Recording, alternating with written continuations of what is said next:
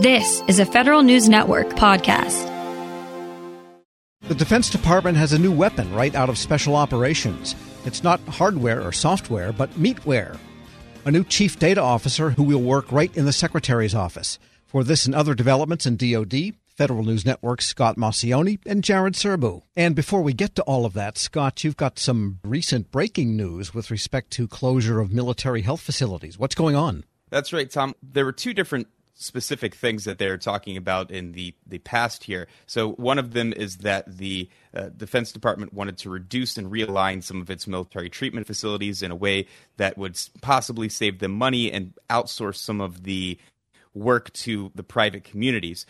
The House Armed Services Personnel Subcommittee wants to put a year halt on that, partly because of the coronavirus issue, and partly because they just really haven't gotten the information that they want from the Defense Department in terms of how these communities can absorb what they what the demand really from these military bases and from the people that rely on the military treatment facilities. Secondly, the Defense Department also wanted to reduce its medical personnel about 8,000. That's something that they're also putting a one-year halt on. And the reason for that is also the same thing. The analysis just isn't there. DoD wanted to reduce these because they said that they were positions that were mostly vacant or were holding positions that really just weren't doing as much as they could be doing. And once again, they would outsource that sort of manpower out into the communities. So, they are also looking at this coronavirus issue and thinking, well, we might need more doctors and nurses than we thought we did. So 1 year pause on that, and then they're going to be reassessing it again. That's a pretty stark change from the Defense Department, who said just last week that they wanted to continue with the plan of at least closing those military treatment facilities. This is proposed for the National Defense Authorization Act, which both chambers of Congress are going to be dealing with heavily in the days and weeks ahead.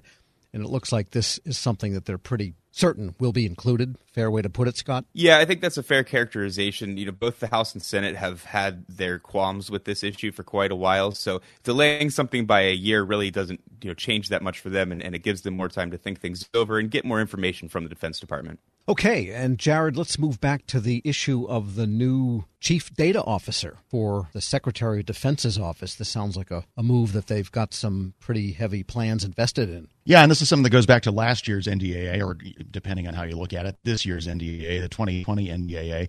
In that bill, Congress told the Defense Department it's time to move the position of chief data officer from the CMO's office to the CIO's office.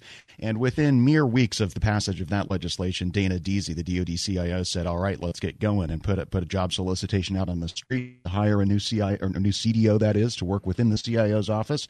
That hire was announced last week, and it is Dave Spirk, who had been the chief data officer at U.S. Special Operations Command. So again, this is the first time that that position, sort of newly created position within the CIO's office, is going to be filled. We haven't seen a whole lot of details on exactly what the priorities for that new job are going to be, but the same bill did also have some very specific requirements for that new position, one of them being the CIO and the CDO need to work together to come up with a comprehensive plan to move DoD's applications to the cloud. That report is actually just slightly past due.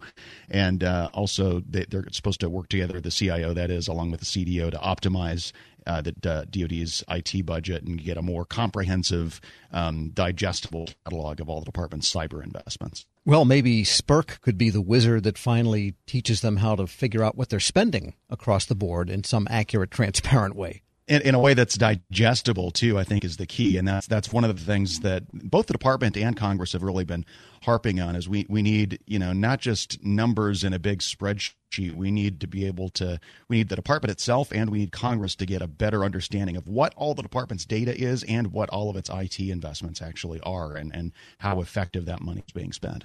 We're speaking with Federal News Network's DoD reporters, Jared Serbu and Scott Maucione. And Jared, this Roosevelt, the USS Roosevelt carrier, and the COVID incident seems to keep projecting issues. And now the House is getting into the battle here to find out what happened. Tell us more about that one. Yeah, so as we all heard last Friday, the Navy had concluded its really second investigation into the firing of Captain Brett Crozier and the coronavirus outbreak aboard the Roosevelt. They basically concluded, just to recap that Captain Crozier did indeed deserve to be relieved for command, but not for the original reason he was relieved. So that letter that he sent that was eventually leaked to the media asking the Navy for help was the original reason cited by then acting Navy Secretary Tom Modly. There was a point at which the Chief of Naval Operations, Admiral Michael Gilday, thought that he should be reinstated because that he felt that letter was really not a firing offense in and of itself. But this investigation yielded more evidence, he thought, that Captain Crozier did not behave appropriately and didn't do enough to stop the spread of the virus on board the Roosevelt. So those were, that's the nutshell version of the Navy's conclusions. The House Armed Services Committee isn't quite buying it, so they're going to launch their own investigation, and we don't know the full scope of what that's going to be or how long it's going to take or if they're going to bring in outside investigators to help. But the gist of it seems to be that there is an ongoing frustration in parts of Congress, especially on the part of Adam Smith, the chairman of the House Armed Services Committee, that the Navy has had some major leadership problems and major incidents, including the at-sea collisions, including the Fat Leonard scandal, and now this incident in which none of the Navy Department's senior leadership, especially on the civilian side, is really ever held accountable for these really serious problems. They tend to be lower level firings, dismissals, other discipline that never really gets at the civilian chain of the higher levels of the chain of command, and especially the civilian chain of command. So that, based on Chairman Smith's remarks late last week, that seems to be where the investigation is headed as far as, how do we get some accountability on the civilian side here? And Scott, the industrial side of DoD, the supplier base, is seeing COVID impacts too, aren't they? That's right. And as you know, the coronavirus has been affecting the defense industry for quite some time, really since everything started. And the Defense Department is putting a lot of its chips into space. Last week they came out with a space strategy. The Space Force is getting set up. So rightly so, they're looking into their space suppliers and how they're doing. Right now it's looking like they're hurting pretty badly. They self-reported that they're moderately hurting or worse from cash flow and workforce issues resulting from the epidemic. And this is really a poll of 388 space-focused companies within the Space Enterprise Consortium, just one of those OTA consortiums that DoD deals with when they want to speed up acquisition.